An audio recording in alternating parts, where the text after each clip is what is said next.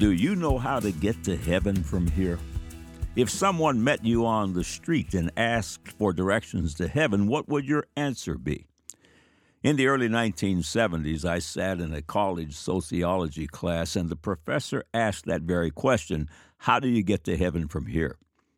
There were about 30 of us in the classroom, and the professor whittled the answer down to 2 and wrote them on the board. Answer number 1 was to obey the 10 Commandments and go to church regularly. Answer number 2 was to live a good life and not hurt anybody. Finally, the class voted. Nearly everyone cast their vote for either answer number 1 or answer number 2. The professor cast his ballot last, and his vote was for number 1. Stop right here.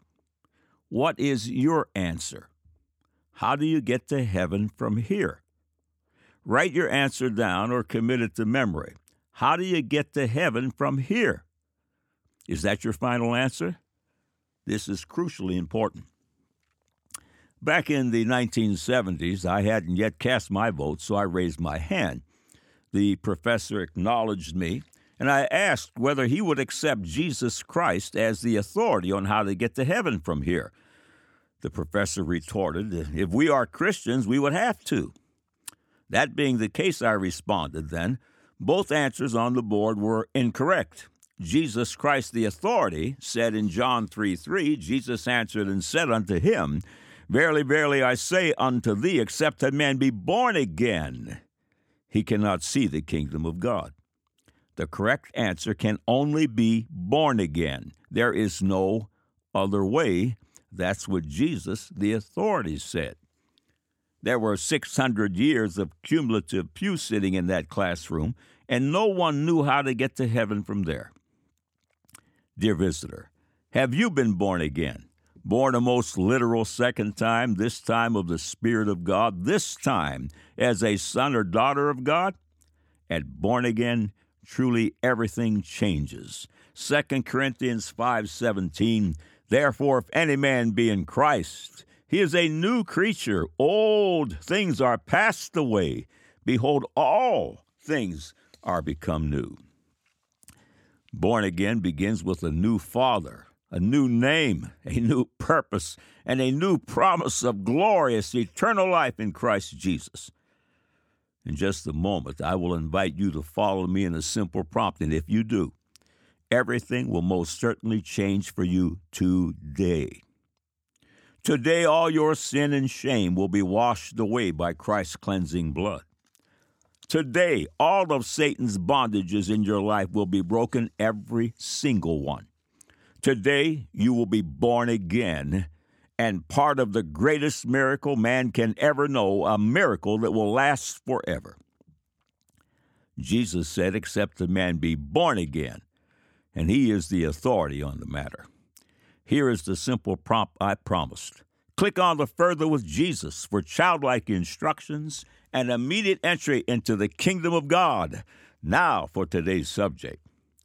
God said, Colossians 2:16 and 17, Let no man therefore judge you in meat or in drink, or in respect of an holy day, or of the new moon, or of the Sabbath days, which are a shadow of things to come, but the body is of Christ.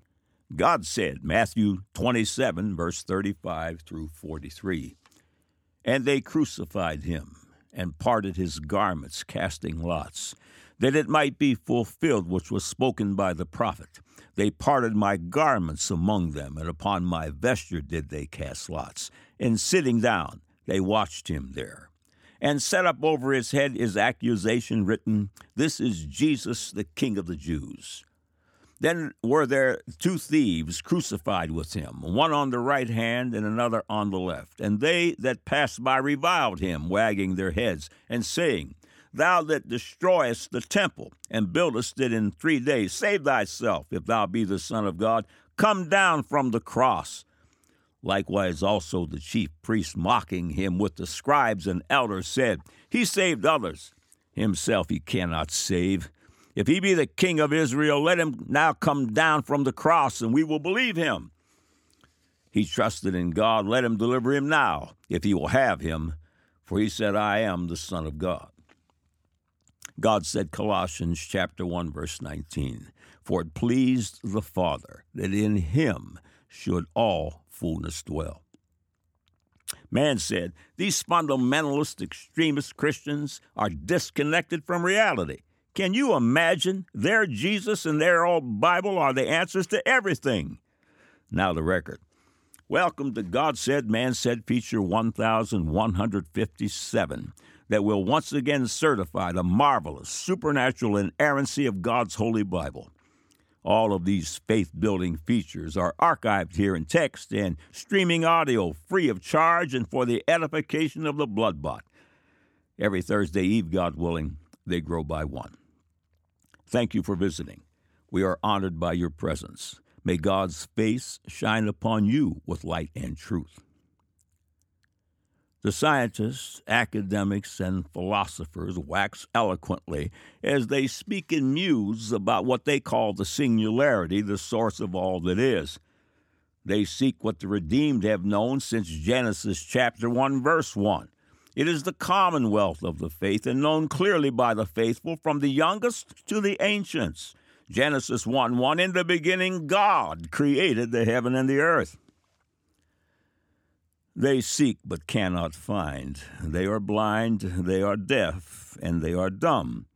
They are dead in their unbelief and in their trespasses and sins, yet they have convinced themselves and their blind, deaf, and dumb followers that they can in fact see, hear, and speak. In chapter 59, verse 10, the prophet Isaiah speaks of the condition of Israel, which would be comparable to the church today. We grope for the wall like the blind, and we grope as if we had no eyes. We stumble at noonday as in the night. We are in desolate places as dead men. In Daniel 9, 7 through 8, Brother Daniel laments of the sins of Israel. "O Lord, righteousness belongeth unto thee, but unto us confusion of face as at this day.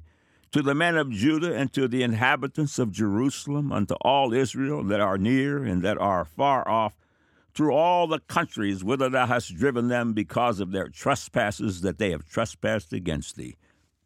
O Lord, to us belongeth confusion of face, to our kings, to our princes, and to our fathers, because we have sinned against thee." The world's so-called wisest reject Jesus Christ, the blessed hope, the singularity, and they will remain blind, deaf, and dumb, and hopeless. They will remain in that sad condition until they fall upon their faces in repentance and surrender as they cry out for God's mercy, which is only discovered in Jesus Christ. He is the singularity. There is no other. At born again, the blind eyes begin to see. At born again, the deaf ears begin to hear, and the tongue begins to speak. The Word of God is the highest of the high. Psalms 138:2 tells us God has magnified His Word above all His name. His Word is not printer's ink and paper, for it is spirit and life.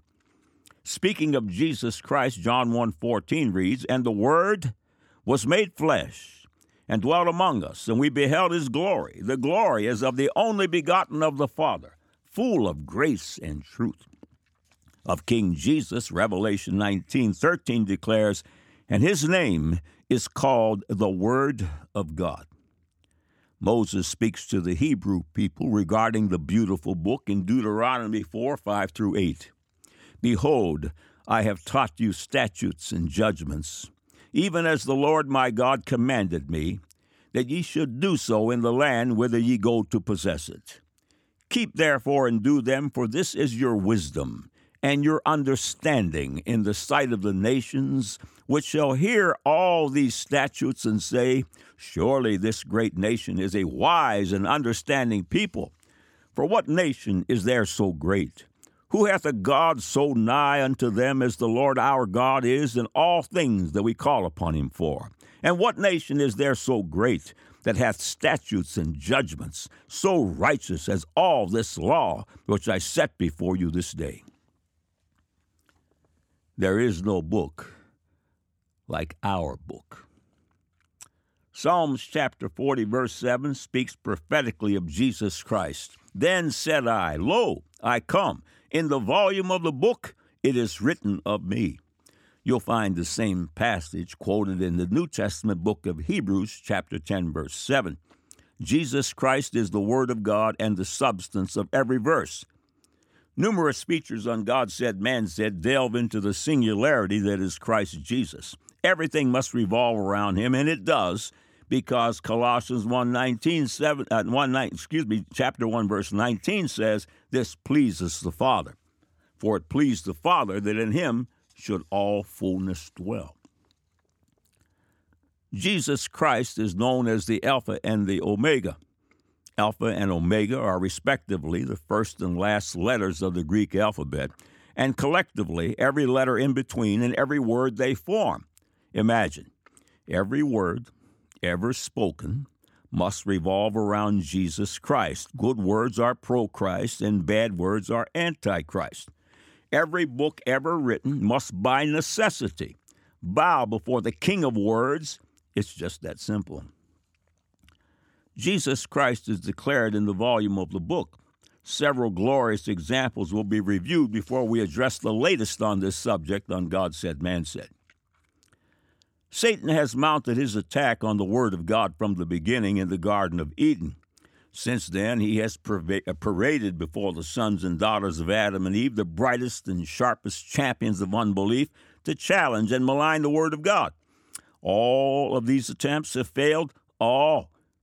Jesus Christ is the singularity. He is the Lord of glory, and that is whether Satan and his champions like it or not. John 1:10 through 12 applies. He was in the world, and the world was made by him, and the world knew him not. He came unto his own, and his own received him not. But as many as received him, to them gave he power to become the sons of God, even to them that believe on his name. This is the most magnificent of magnificent, the power to become sons and daughters of God. The following paragraphs are from God Said, Man Said, Jesus Christ, the Singularity, Part 1. Jesus Christ is the singularity, the allness of all creation. Everything, by design, must revolve around him, because this pleases the Father. Nuclear physics know this as QCD, or quantum chromodynamics. Dr. Gillen, in his book Believing is Seeing, weighs in regarding nuclear physics and QCD. We scientists believe the universe is pushed and pulled by 4 different forces. The strongest one, aptly named the strong force, holds together atomic nuclei the way corn syrup holds together popcorn balls. The strong force is at the very core of our physical being. It's what holds us together. Without it, poof, we'd disintegrate and blow away like dust in the wind. And that's not all. The strong force is a profound mystery. It originates deep within atomic nuclei out of sight, and what we call quarks, the invisible and enigmatic components of protons and neutrons. End of quote. Without the strong force, Dr. Gillen writes, without it, poof, we disintegrate and blow away like dust in the wind. Everything, the earth, its universe, the life forms that inhabit it, everything was made out of the invisible by God. He most literally spoke all things into existence with his words of intent, and he spoke through Jesus Christ. It is also the power of these very words that nuclear physicists know as the strong force which holds all things together. Hebrews chapter 1, verse 3 speaks of Jesus, who being the brightness of his glory and the express image of his person, and upholding all things by the word of his power, when he had by himself purged our sins, sat down on the right hand of the majesty on high. He upholds all things by the words of his power. Colossians 1:16 and 17, for by him were all things created that are in heaven, that are in earth, visible and invisible, whether they be thrones or dominions or principalities or powers. All things were created by him and for him, and he is before all things, and by him all things consist. By Jesus Christ, all things consist. The Oxford Dictionary defines consist to have a settled existence, subsist, hold together, exist, be. It also references Colossians 1:17 just quoted. In the strong force, nuclear physics has discovered the singularity that holds all things together. Thousands of years before science came to that conclusion, the children of God were already there enjoying the bounties of the beautiful book. What science calls the strong force, we correctly call Jesus Christ. Colossians 1:19, for it pleased the Father that in him should all fullness dwell, end of quote. The destiny of all humanity is dependent upon the cross of Jesus Christ. Salvation was purchased for those who call upon the name of Christ on Calvary's tree and is available no place else. Acts 4:10-12, be it known unto you all, and to all the people of Israel, that by the name of Jesus Christ of Nazareth, whom ye crucified, whom God raised from the dead, even by him doth this man stand here before you whole. This is the stone which was set at naught of you builders, which is become the head of the corner. Neither is there salvation in any other. For there is none other name under heaven given among men, whereby we must be saved. If God knows the end from the beginning, and he does, then we should find this emblem of the cross everywhere, and we do. The following excerpts are from the God Said, Man Said feature, The Cross and Laminin. Jesus Christ is the center of our molecular structure. No discovery, scientific or otherwise, will ever controvert this truth. God is such a marvelous master of detail. His forethought and handiwork is glorious to behold. Keep in mind as we continue that God created all things by Christ Jesus and that he knows the end from the beginning. His foreknowledge is all-encompassing. Keep Revelation 13:18 in mind as you visit this series. It speaks of the son of perdition and Christ. And all that dwell upon the earth shall worship him, whose names are not written in the book of life of the Lamb slain from the foundation of the world. A brother in the Lord forwarded an email to God Said, Man Said concerning a sermon by Louis Giglio, which addressed laminin, a protein central to life, and its association with Jesus Christ. Surely the master of detail shows his hand.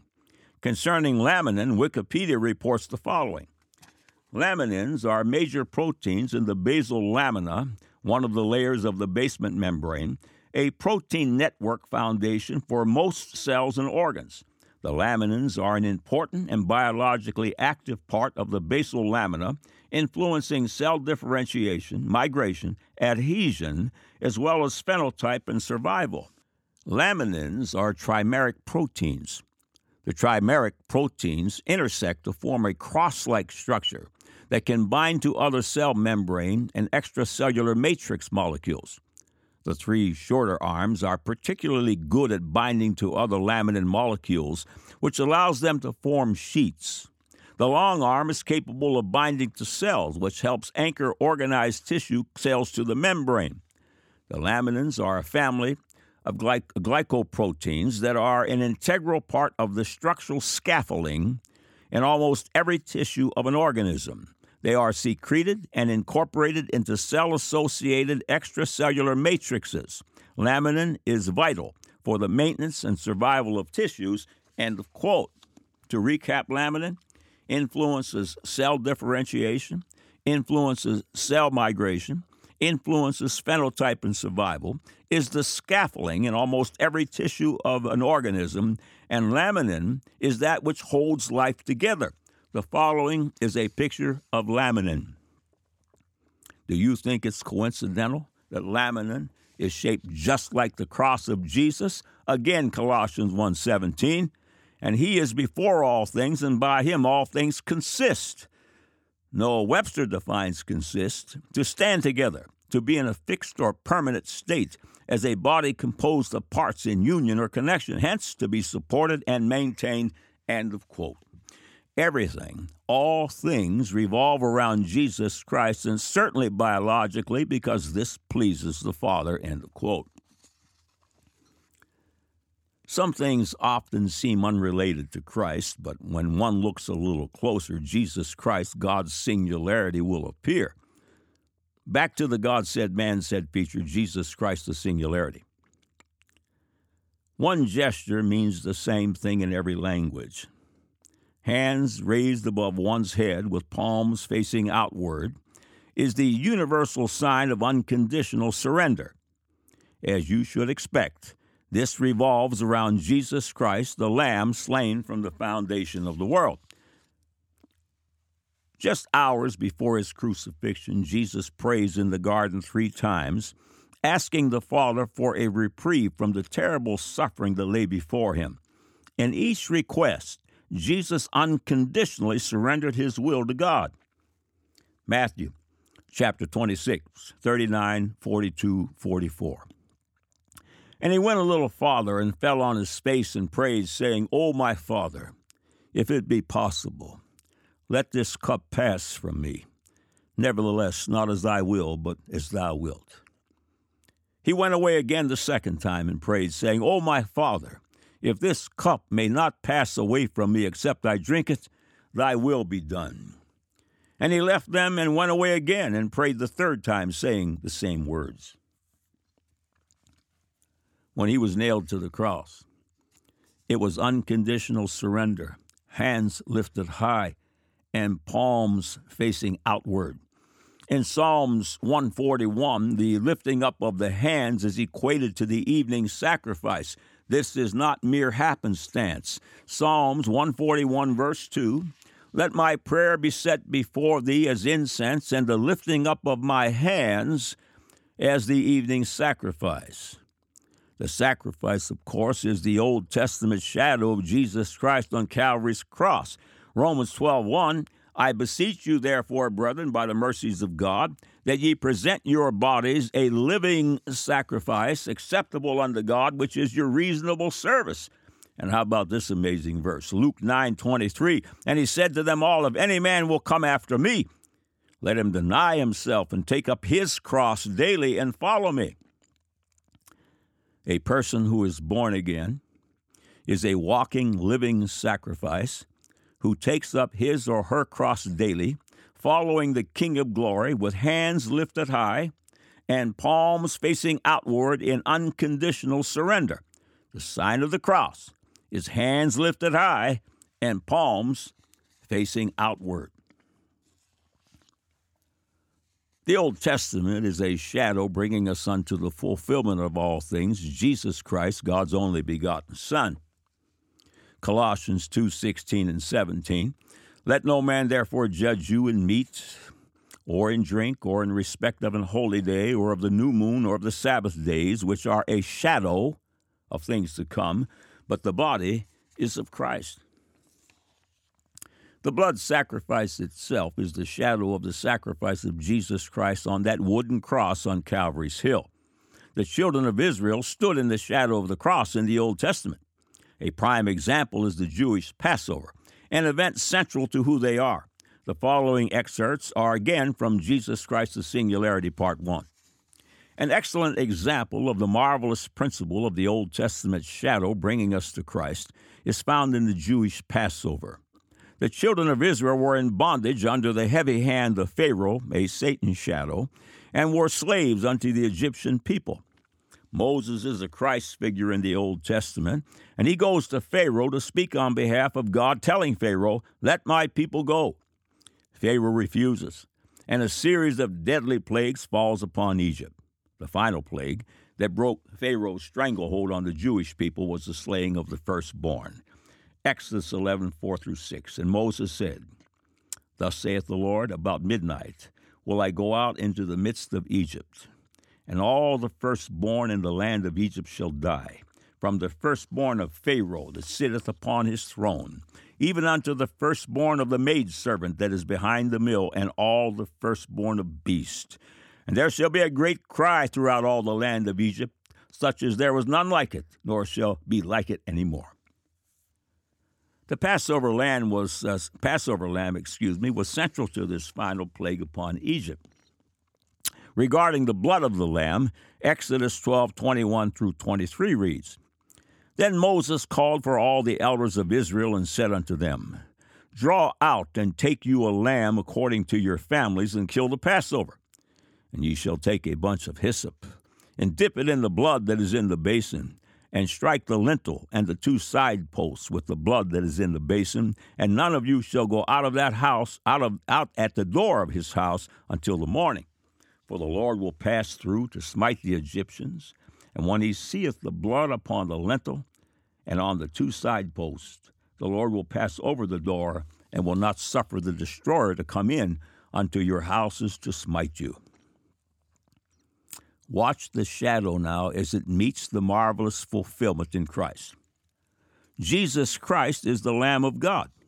John the Baptist says of Christ in John 1:29, the next day John seeth Jesus coming unto him, and saith, Behold the Lamb of God, which taketh away the sin of the world.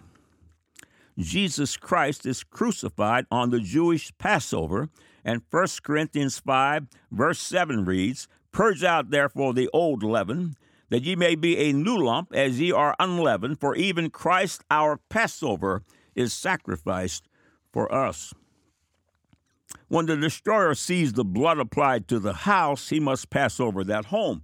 Exodus 12:23, For the Lord will pass through to smite the Egyptians, and when he seeth the blood upon the lintel and on the 2 side posts, the Lord will pass over the door, and will not suffer the destroyer to come in unto your houses to smite you.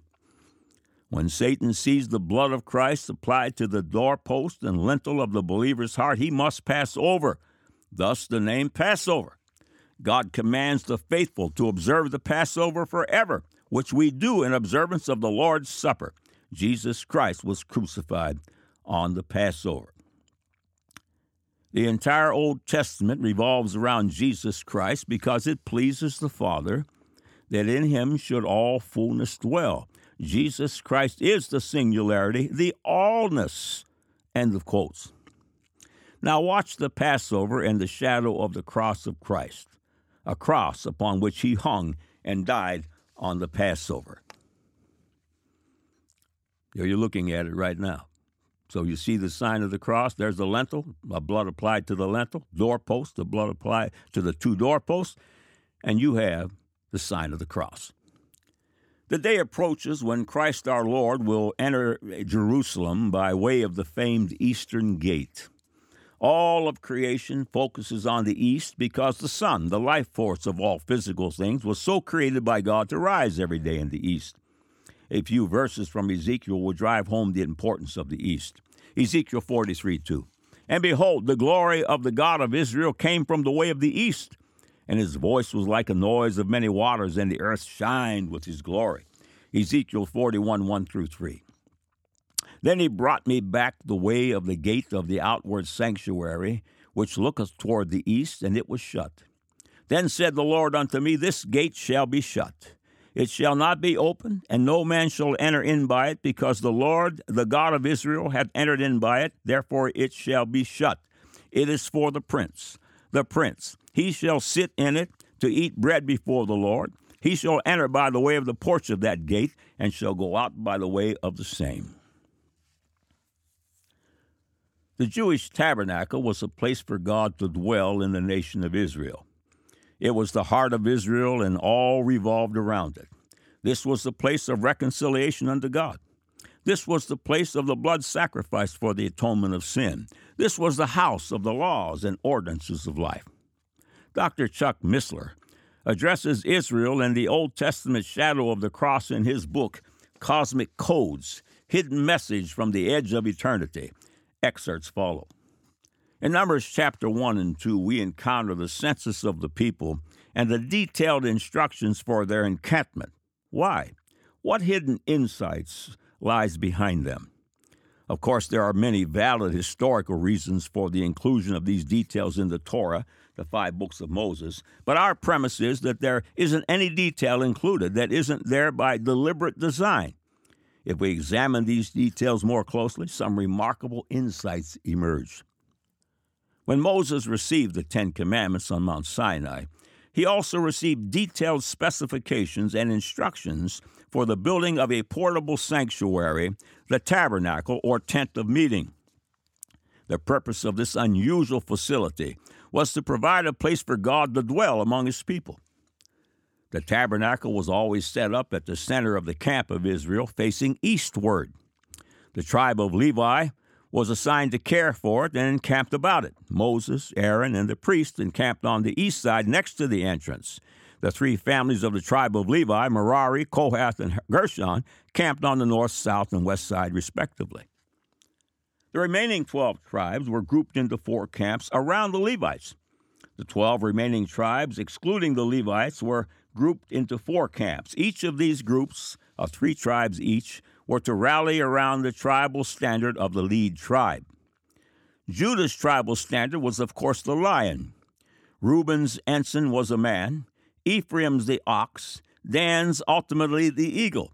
It is interesting to note that these 4 primary tribal standards, the lion, the man, the ox, and the eagle, are the same as the 4 faces of the strange living creatures that always appear surrounding the throne of God.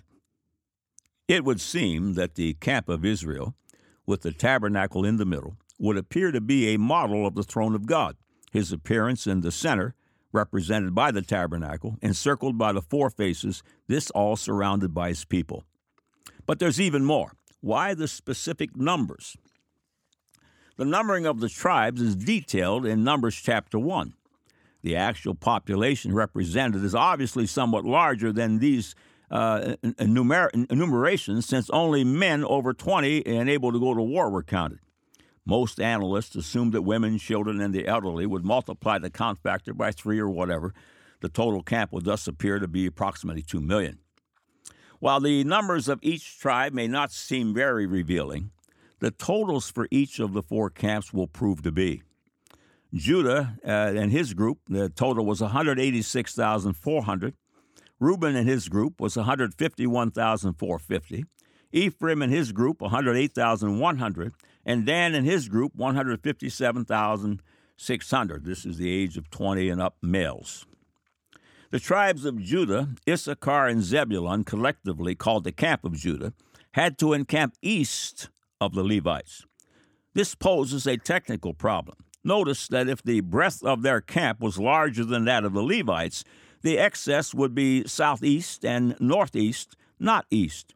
Therefore, if they were to comply strictly to their instructions, their camp could only be as wide as that of the Levites, and they then would have to extend eastward to obtain whatever space they required.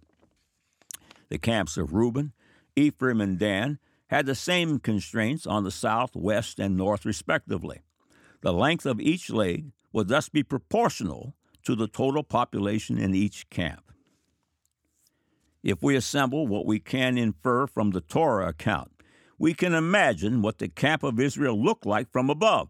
The tabernacle and the Levites in the center, surrounded by the 4 faces of the tribal standards, and each of the 4 camps of Judah, Ephraim, Reuben, and Dan, stretching out in the 4 cardinal directions. We can also tally the size of each tribe, to total the relative length of each camp as they stretched out in each of the 4 directions. See the plan view on a relative scale, which follows. Now, this is the layout of the camp of Israel in an aerial view. If you were approaching from the east, this is what you would see. It would appear that when the Israelites encamped, they formed a giant cross. This is a macro code indeed, and this is from the Torah, not the New Testament. Again, the New Testament is in the Old Testament concealed, and the Old Testament is in the New Testament revealed. End of quotes. When the God of Israel approaches Israel from the east, his aerial view is the cross of Calvary. Coincidence? Certainly not. The shadow of the cross of reconciliation in the Old Testament camp of Israel is the cross of Jesus Christ, for it pleased the Father that in him should all fullness dwell. Finally, the following observation is found in the God Said, Man Said feature, Jesus Christ, the Singularity, Part 3. The world's history is measured in the name of God's singularity, Jesus Christ. It galls the skeptics that this is the same Christ whom the ignorant refuse to acknowledge even existed in the first place. In spite of their railings, all people, skeptic and believer alike, are born in his name.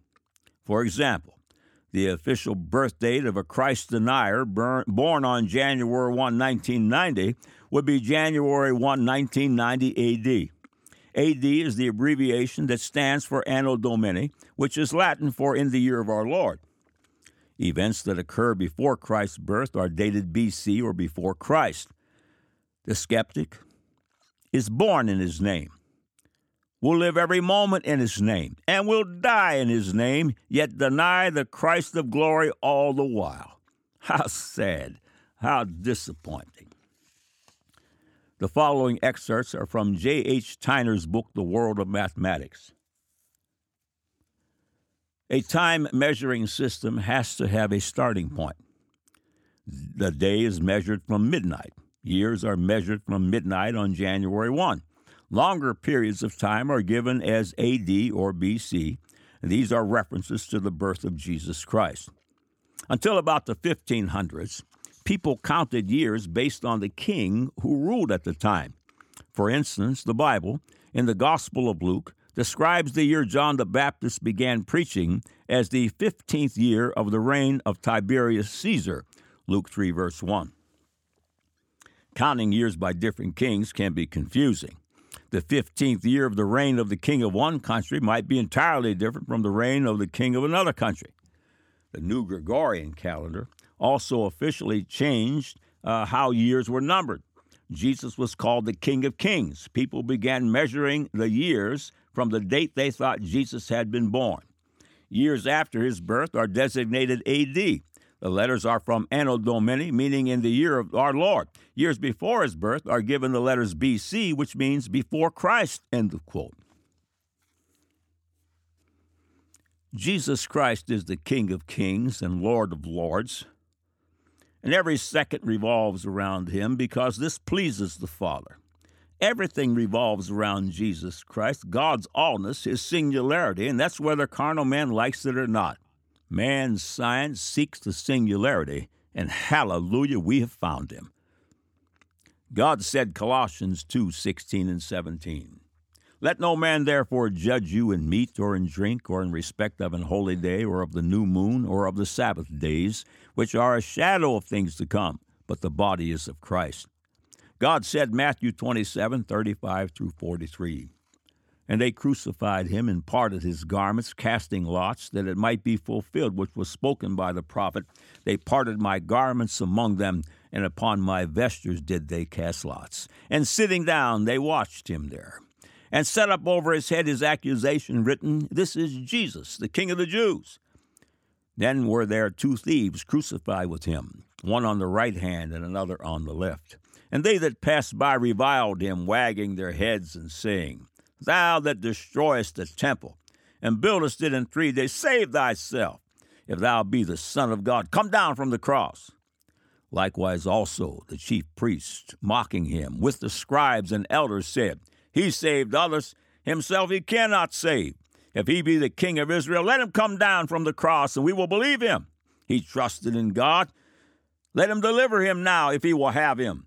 For he said, I am the Son of God. God said, Colossians chapter 1, verse 19, For it pleased the Father that in him should all fullness dwell.